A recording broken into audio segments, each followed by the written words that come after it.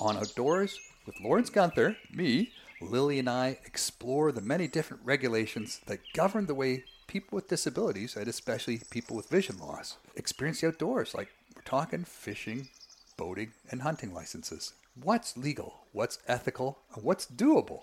I include some tips on the technology I use and other blind people use for hunting. And I explore some of the ethical issues about hunting with low vision or blindness and where you need to draw the line. All this on Outdoors with Lawrence Gunther.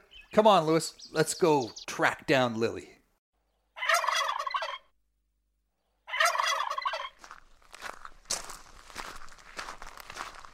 Did you know? Hey, Lily. Hey. I understand you found something on the internet that got you thinking about what blind people are actually legally allowed to do. What's that all about? Yeah, and it involves like hunting blind. Hunting blind? So like, hunting in duck blinds for ducks or blind people hunting ducks? Okay, well, so the Idaho Fish and Game Commission moved forward with a rule change that could allow visually impaired hunters to use adaptive technology they say is crucial for them to be able to hunt safely. Really? So, Lily, what prompted this petition to go forward? Like, what's this all about? During a special meeting, the 7-member commission voted unanimously to consider an accommodation to allow visually impaired hunters to attach electronic devices to firearm scopes. Wow. Yeah, no, the decision, it came a month after 2 families submitted petitions requesting a change to rules that forbid the use of nearly all electronics attached to firearms. The Idaho Department of Fish and Game has said that the rules are meant to preserve fair chase ethics in hunting, but the families of TJ Cartwright and Jade Harlow, both of whom are blind, said the rules prevented them from safely pursuing big game. Go TJ and Jade. Woo! So, Lily, what technology are they referring to? Tell me more. Both hunters successfully use scope cameras to harvest deer in the past. Okay. The cameras are attached to their rifles, providing an external view of where the firearm is aimed. A sighted companion is then able, to guide the visually impaired hunter to their target. In February, Cartwright's wife, that's TJ Cartwright, Kylie, submitted a petition to Fish and Game asking the agency to amend its rules. This is really just a camera and it's like tablet display system. It doesn't utilize artificial intelligence. The petition explicitly states that she is not seeking to legalize smart scopes, which would tell the hunter the windage, range, or bullet trajectory, said the Fish and Game Deputy Director to the commission at the meeting. So were they successful in their bid? Fingers crossed? Well, okay, so the commission voted to consider the rule change. Yeah. It must go through a lengthy process before a final decision is made. So that process includes multiple public comment periods and approval from the legislator. I can imagine the public's 2 thumbs up for blind hunting. In Idaho. Who knows, right? Like that could go either way. Lily, personally, I've looked into many of these types of regulations with respect to my own personal outdoor interests. Things like fishing licenses, boating licenses, hunting licenses. There's a fascinating range of rules out there. And a lot of people who are, utilizing those rules to their own interests. Unfortunately, not a lot of blind people talk about this publicly because the idea of blind people fishing, well, that's fine. Driving a boat, what? Hunting, huh? Mm-hmm. It's not something you really want to spark a public discussion over. You just want to go out and do your thing. Mm-hmm. So what kind of licenses do you have or, should have? Is it all legal? Like, what about, insurance? And should you even be doing these things as someone without sight? Like, that's the thing. Like, do you really think that's a good idea? So you want to get into this conversation, do you? Oh. Outdoor adventures. What licenses do you have that allow you to legally fish, boat, and hunt? Well, Lily, as a person who fishes recreationally in Ontario, I don't actually need a fishing license. For some reason, in Ontario, people with disabilities do not need a fishing license. People under the age of 18 do not need one, and people over the age of 65 do not need one. It's not the only province in Canada that gives an exemption for fishing licenses for people with disabilities. Personally, I wouldn't mind having to pay, and I do pay because if I don't, I get a conservation license, which only allows me to keep only a few fish when I go fishing, Whereas a sport fishing license, which I have to pay for, allows me to keep my full limit of fish. So it's not a wide open fishing license if you get, you just take the free one as a person with a disability. A boat is the pleasure boat operator certificate. You got yours. Yeah, I got mine. I don't understand how you got yours. Well, I asked, and the people administering the test, and I said, do I have to read the test myself, or can you read me the test? And they said, no, we'll read you the test. So I sat down at one of those shows where they have the, all the computers set up in a row, and sat down with one of the people who work behind the booth and did the test and got my operator's certificate. And I did that because I read in the newspaper about a young boy who was blind, who got his, and he was quite happy about that. So I said, well, if he can get his, I'll get mine. And I have a hunting license. I got my hunting license when I was quite young. When I was 15, I did my hunter's safety course. It was a 5-day course with a friend. And then as soon as we turned 16, we both went and wrote the tests and got our hunting licenses. Now, when I went in and wrote the test, it was an actual multiple choice test. I had my very thick magnifying glasses. I had peripheral vision. I was legally blind. At 16, I'd been legally blind already for 8 years. But by holding my nose literally touching the paper, I could still read with these powerful magnifying glasses with one eye. And I read the questions, finished the test, handed it in. No one said a word, and I passed. I got my hunting license. Oh, yeah, that's just unsettling. So I could drive a boat, hunt with a gun, and fish as no problem, fully licensed. Fantastic. In Ontario. But he can't drive a car. That's important to notify. You do not have a driver's license. No. Actually, in Ontario, there's a specific law that says if you get caught driving a car as a blind person, it's a $1,000 fine. And that's been in place for 50 years. And it is a bit of a problem. People losing their sight often continue to drive well beyond being declared legally blind. Now, it's the law that a doctor has to seize your, report you and seize your driver's license if they think you're no longer competent to drive, and then you have to go and argue your case to get it back. Why does the Ontarian government think that people with a disability should be able to fish without a license? And why isn't it like that in every other province? Yeah, why can't we hunt without a license or operate a pleasure boat without a license? It's not like we're probably doing these things alone. But I can fish alone. I can operate my boat alone. And technically, legally, I can also go hunting alone. Would I do that? Yeah, sometimes. Don't. No, I go fishing by myself. I have my little porta boat with the electric motor that I go in by myself with the dog, and I go drive around. It only goes as fast as you walk. It's plastic. It's a light boat. If I bump into something, it's not the end of the world. Do I drive my 19-foot fiberglass Ranger fishing boat with 175 horsepower outboard motor? I do that. You do. Other people do. And I have to submit a list of all the people who drive that boat to my insurance company because they know I'm blind. Am I on the list? Yeah. And they know I'm blind. And they definitely do not want me to be driving that boat. If I get caught driving that boat, I'm probably not going to get insurance on my boat. Yeah. It's in my name. I own it.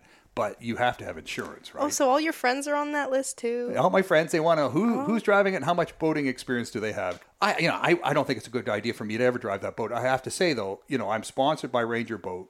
I get a new boat every year. And I like to feel how the boat handles to make sure it operates well. So I used to, when I got my new boat in the spring, go out on a lake with a buddy and drive it a little bit out in the open water just to get a feel and make sure everything's good and tight and the way it should be. Mm-hmm. But I don't do that now either. Because with everyone having cameras on their phones, I just don't want a picture showing up on social media of me driving that boat, right? That would just be a bad thing. But you still didn't answer my question, though. Why does the Ontarian government think that people with disabilities shouldn't pay for their license? I think they want blind people to go fishing. Okay, that's a great answer. And I think they think, like, if you get a chance to go fishing with someone, if someone asks you to go fishing, and then you have to go get someone else to take you somewhere to buy a fishing license. It's a deterrent. It's not like you can just jump in the car yourself and drive to Canadian Tire and get your fishing license. Yeah. So they're thinking, well, that's just a barrier, one more barrier. Why don't we remove that barrier and just let them go fishing? And if they get serious about it, like me, and when they want to get a sport fishing license, they'll buy a sport fishing license. I think the ones that like fishing would buy their license if they had to. Like, do you think that if blind people or other people with disabilities would stop fishing if they had to pay? No, they would keep fishing. Yeah, that's what I'm thinking. But and I think, you know, those one-off charitable events where they gather a whole bunch of blind people, put them on a bus, bring them somewhere, pair them up with pros with boats, take them fishing for the day, feed them a big supper, and send them home. Those sorts of events are sort of, you know, they're not as common anymore because people are more integrated, right? People are living within communities and they know people, you know, who fish. And if they have an interest in fishing, they'll meet someone who goes fishing and go fishing. It's not like they're living in segregated housing anymore. You know, that sort of ended a long time ago. Yeah. About boating licenses or the federal government's pleasure boat operator certificate. Yeah. What are they intended to accomplish? And, you know, like, what's the involved in getting a certificate? Well, before that came about, anyone could drive a boat. There was no limit on, you know, you didn't have to get a captain's license. If you owned a boat or you knew someone that owned a boat or you were on a boat and they offered you to, you know, drive the boat, you could drive the boat. When those jet skis became popular, they were very noisy. And people were racing around on lakes, passing by docks and beaches and harassing people in canoes. Everyone was really upset with those jet ski owners. And so this was meant to say, okay, if you're going to run around in a jet ski or any powerboat, you need to learn how to be polite and cautionary and respect the rules. So they were trying to get people to be more respectful and considerate by studying a booklet, taking the test, and then they could jump on their jet ski and bomb around. Anyone could really pass a test. There was no instruction involved other than just reading the booklet. So did it accomplish the goal of making the lakes and rivers safer for canoes and kayaks and swimmers and less noisy for people who have shoreline properties? I don't know if it did anything. I think jet skis just got quieter. The technology improved and those machines got a lot quieter. I think it's not a bad thing for everyone to know the basic rules for sure. What do you think the government was thinking when they decided that a blind person can get hunting license? I don't think they thought about it. They figured, well, if you want to hunt and you can still see enough to shoot and, you know, you can sneak up on an animal and shoot it, well, good for you. Go for it.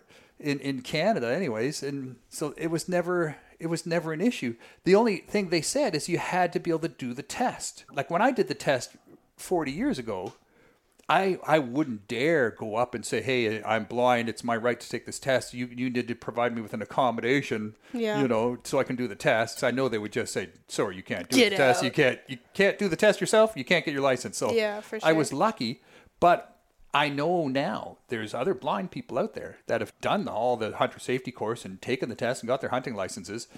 Did they get it before they went blind? Or did they get it after they went blind? I think there's people out there who got their hunting licenses after they went blind and they just did it. And people said, no problem, you can do it.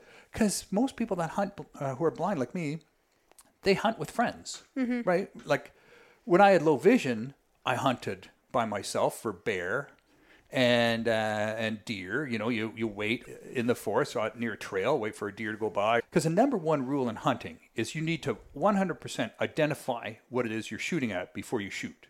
Amen. And if you're totally blind or severely low vision, you can't do that, you can't shoot, right? You know, ethically, if you can't see what you're shooting at, you shouldn't be shooting at it. You can't shoot at noise, because that was the big problem, Lily. People would shoot at noise. So this was a huge rule they emphasized for all hunters. You can't stand in the bush and hear rustling in the bush, shoot first, and then ask questions later. That's just a... Oh, yeah, but it happened too often. It happened too often. So that was the number one rule that every hunter had to learn is you must positively, visually identify the game you're shooting before you shoot it. Yeah, and for sure. Like you don't want to be seeing like this big hairy guy walking around and say, "Oh my God, a bear!" If you're a big hairy guy walking around the bush during bear hunting season, you probably should be wearing some orange, you know, because a bear is very black and the bush is very green. So there's a lot of contrast there. And if you hold still, technically black bears are legally blind. They have very poor vision, but they have good peripheral vision. They can see movement. They just can't see detail. So if you hold perfectly still, they can't see you. It's only when you move they see the movement. But they have tremendous smell. They can smell you and they can hear you. So you have to be very quiet. You have to not move. They'll walk right by you and they'll stop and they'll sniff. They'll smell you. They'll smell something different. But as long as you don't move, they won't see you. Can legally blind people in Ontario hunt? Like, can they get they can get the license? Yeah. Yeah, but not just the way you did. No, you can do it. Okay. Yeah, I checked because I lost my licenses. And now that my friends, all my friends hunt in the fall, and they all want me to go hunting with them. And now that there's technology, like in the story you were talking about, these cameras and stuff. Yeah. Why shouldn't I go hunting again? So are we going to go hunting this fall? Yeah, I want to go hunting. We're going to go turkey hunting? I contacted the government. I said, hey, can you find me my hunting license? Yeah. And they looked and they got back to me and said, yeah, we found it. Nice. And they said, we've restored it to your outdoor card and your hunter safety course too. So they said, you're all good to go. And then I wrote them another letter and I said, can I use these cameras on my rifle so that people can see what I'm shooting at? Mm-hmm. And they said, absolutely no problem. It's not the problem like it is in that story you told us earlier. Blind people can actually use these devices to hunt with. We're going to go hunting this fall. You want to go hunting? Yeah. Okay. I want to go hunting. I want to catch a turkey. Yeah, you don't catch them, you kill them. I know. I want to hunt a turkey. Me too. Just to be clear, Dad, you did get your hunting license back. I did, yeah. I got it. It's on the computer. It's been assigned to my official outdoor card for Ontario. It's there. Now, if I want to get a deer hunting license, I have to buy a deer hunting license. If I want to get bear hunting license, I have to buy one of those, or a rabbit hunting license, or hunting goose or turkey. I have to buy those licenses individually. What do you use when you hunt alone? Weren't you worried that you would injure an animal and it would run away because you couldn't shoot as well as a sighted hunter? Well, that's the big ethical dilemma, right, for any hunter. If you take too long of a shot and you injure the animal and it runs away, lives the rest of its life with a major injury or dies days later, that's a problem. If you shoot an animal in the lungs, let's say, it might be able to run a couple 100 feet before it dies. The best shot is a heart shot.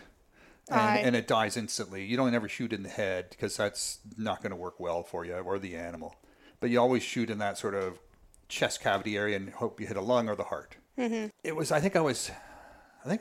was 18, and I was bear hunting for the third year in a row, and a big bear came out, and I was very close, and I took a shot, and the bear went down, and I loaded and took another shot, and he got up and ran away. Yeah. And I said, oh my goodness. And I looked around and I listened and I looked and I waited and I couldn't hear anything.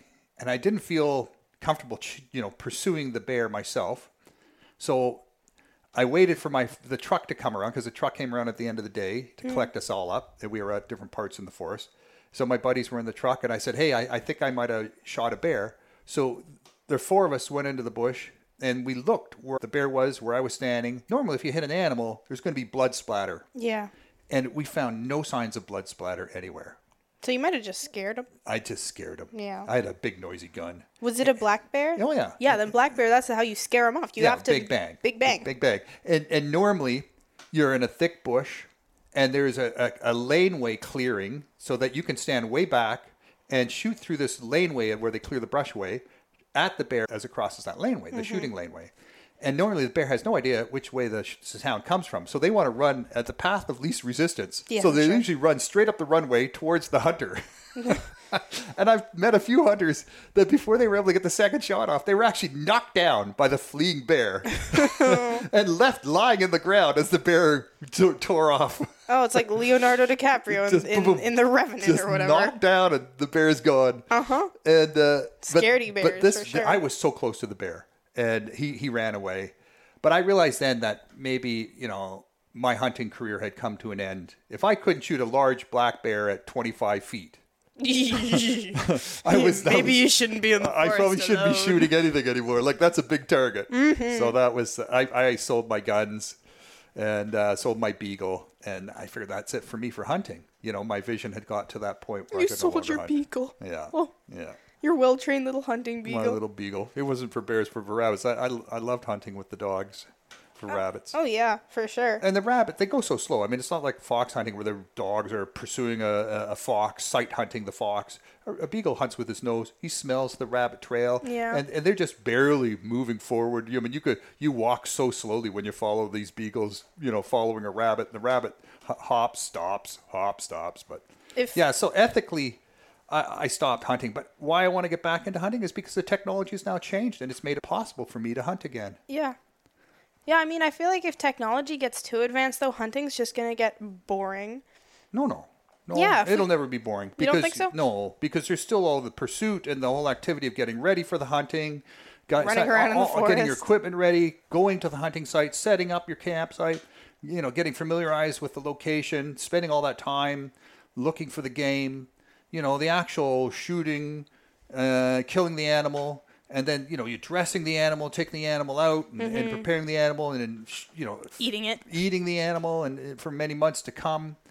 There's many aspects of hunting and the socialization with your friends and the adventure. Oh, yeah. It's like fishing, but like out on the ground. I think Mom would absolutely murder us if we came home with a bear. No, she wouldn't eat it, but she doesn't like the taste of wild game so much, but she might get used to it. She'd probably be fine eating a turkey. We just have to tell her, we got it from the butcher. Turkey tastes like turkey. She'd be fine eating a turkey, but if we brought a bear home, she would be absolutely mad at us. Spring bear tastes really good. I'd be totally down to taste bear. When I was at the cottage with my friend, like these past few days, we saw a little baby bear, a 1.5-year-old cub from last summer. He was by himself, so his mom probably had another baby. He was running around the forest alone. Well, your mother and I saw a great big bear near the cabin Bluefish Canada acquired up in the Pontiac, running across the road. It leaped across 2 lanes of gravel road with 3 bounces. Yeah. Black bears can run very fast, and they're very good at climbing trees. Oh, they are. Oh, yeah. But they're scaredy cats. Hold on. This is a very important question. If we start hunting, does that mean we can get a beagle? Outdoor tips and tech. 6 degrees on your left, 122 meters.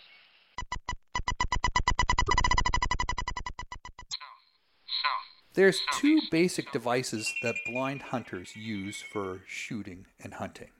One device uses a camera that's mounted on the scope of the rifle. So instead of you using your eye to look down the scope and see those crosshairs on your target, you have a camera that's doing that. And it's sending the signal wirelessly to someone with a tablet sitting next to you. And they see what you're aiming at. And then they tell you, up a little bit, left a little bit. Okay, down, fire. And it has to be done very quietly because you don't want the animals to hear you. Otherwise, they'll run away. So this has to be done very quietly, very smoothly, without hardly any movement at all. And hopefully, it's going to result in a good, clean kill. The other technology uses a laser dot mounted on normally a shotgun. So a shotgun shoots many pellets, and that's for ducks and geese and turkey. So with a laser dot, it's a red dot or a green dot. Apparently the green dots are better, they're brighter. And you put the green dot on the target. And again, if you need someone's help, they will tell you left, right, up, down. Okay, pull the trigger. If you have some sight, can see some contrast, you can do it yourself. And have someone there to make sure you're actually, shooting what you should be shooting. And that's the main thing. Make sure you know what you're shooting at before you pull the trigger. Why hunt? Why forage? They're all things we used to do to feed ourselves and our families. The first stone-tipped arrows and spears were invented about 500,000 years ago. The first bows and arrows were invented not even 100,000 years ago. Before that, people just chased down animals, and when the animal got tired, they snuck up on it and clubbed it to death with a rock. Not very glamorous, but it got the job done. Now we have all sorts of technology and opportunity to do this sort of activity as people with disabilities. Should we be doing this? Is it a conversation we want to have in the public domain? There's going to be a lot of people that are going to have a lot of opinions about hunting in general and whether it's ethical to hunt at all. But if you ask me, if you go out there and gather mushrooms or nuts or berries or fish for food, and if you hunt, what you're doing is you're saying, I love nature, I want to be in nature, and I want to harvest from nature. And if you're a fully cognizant gatherer and forager, you will also decide that you have to make sure that what you're harvesting can be done so sustainably. And you want to make sure that that's going to last for a long time, for future generations. So you develop a commitment, a One Health commitment to nature. It's a circular thing. Nature gives to you, and you give back to nature. If we all stop foraging and gathering in nature, we're going to be much more likely to say, well, I think it's more important that we have, oil for our machines, or trees for our houses and furniture, or diamonds and gold for our bling. And we're going to sacrifice nature for our greed, for our benefit, for our lifestyles. You're going to be much less likely to make those sacrifices if you really love nature and spend time in nature. Follow me on Facebook, Twitter, and Instagram, or visit me at lawrencegunther.com to keep up to date on my blogs and videos. Subscribe to get the latest episodes of Outdoors with Lawrence Gunther by visiting your favorite podcast provider. And please take some time to rank us and give us some comments. Send me your feedback, suggestions, and questions on email at feedback@ami.ca or on Twitter @AMI Audio. I want to thank Nazreen Abdel Majid. The manager of AMI Audio is Andy Frank. I'm Margaret Shepard of the AMI podcast, Tripping on Air. Every month, my co-host Alex Hajar and I spill the tea on what it's really like to live with MS. Watch Tripping on Air on YouTube or download wherever you get your pods.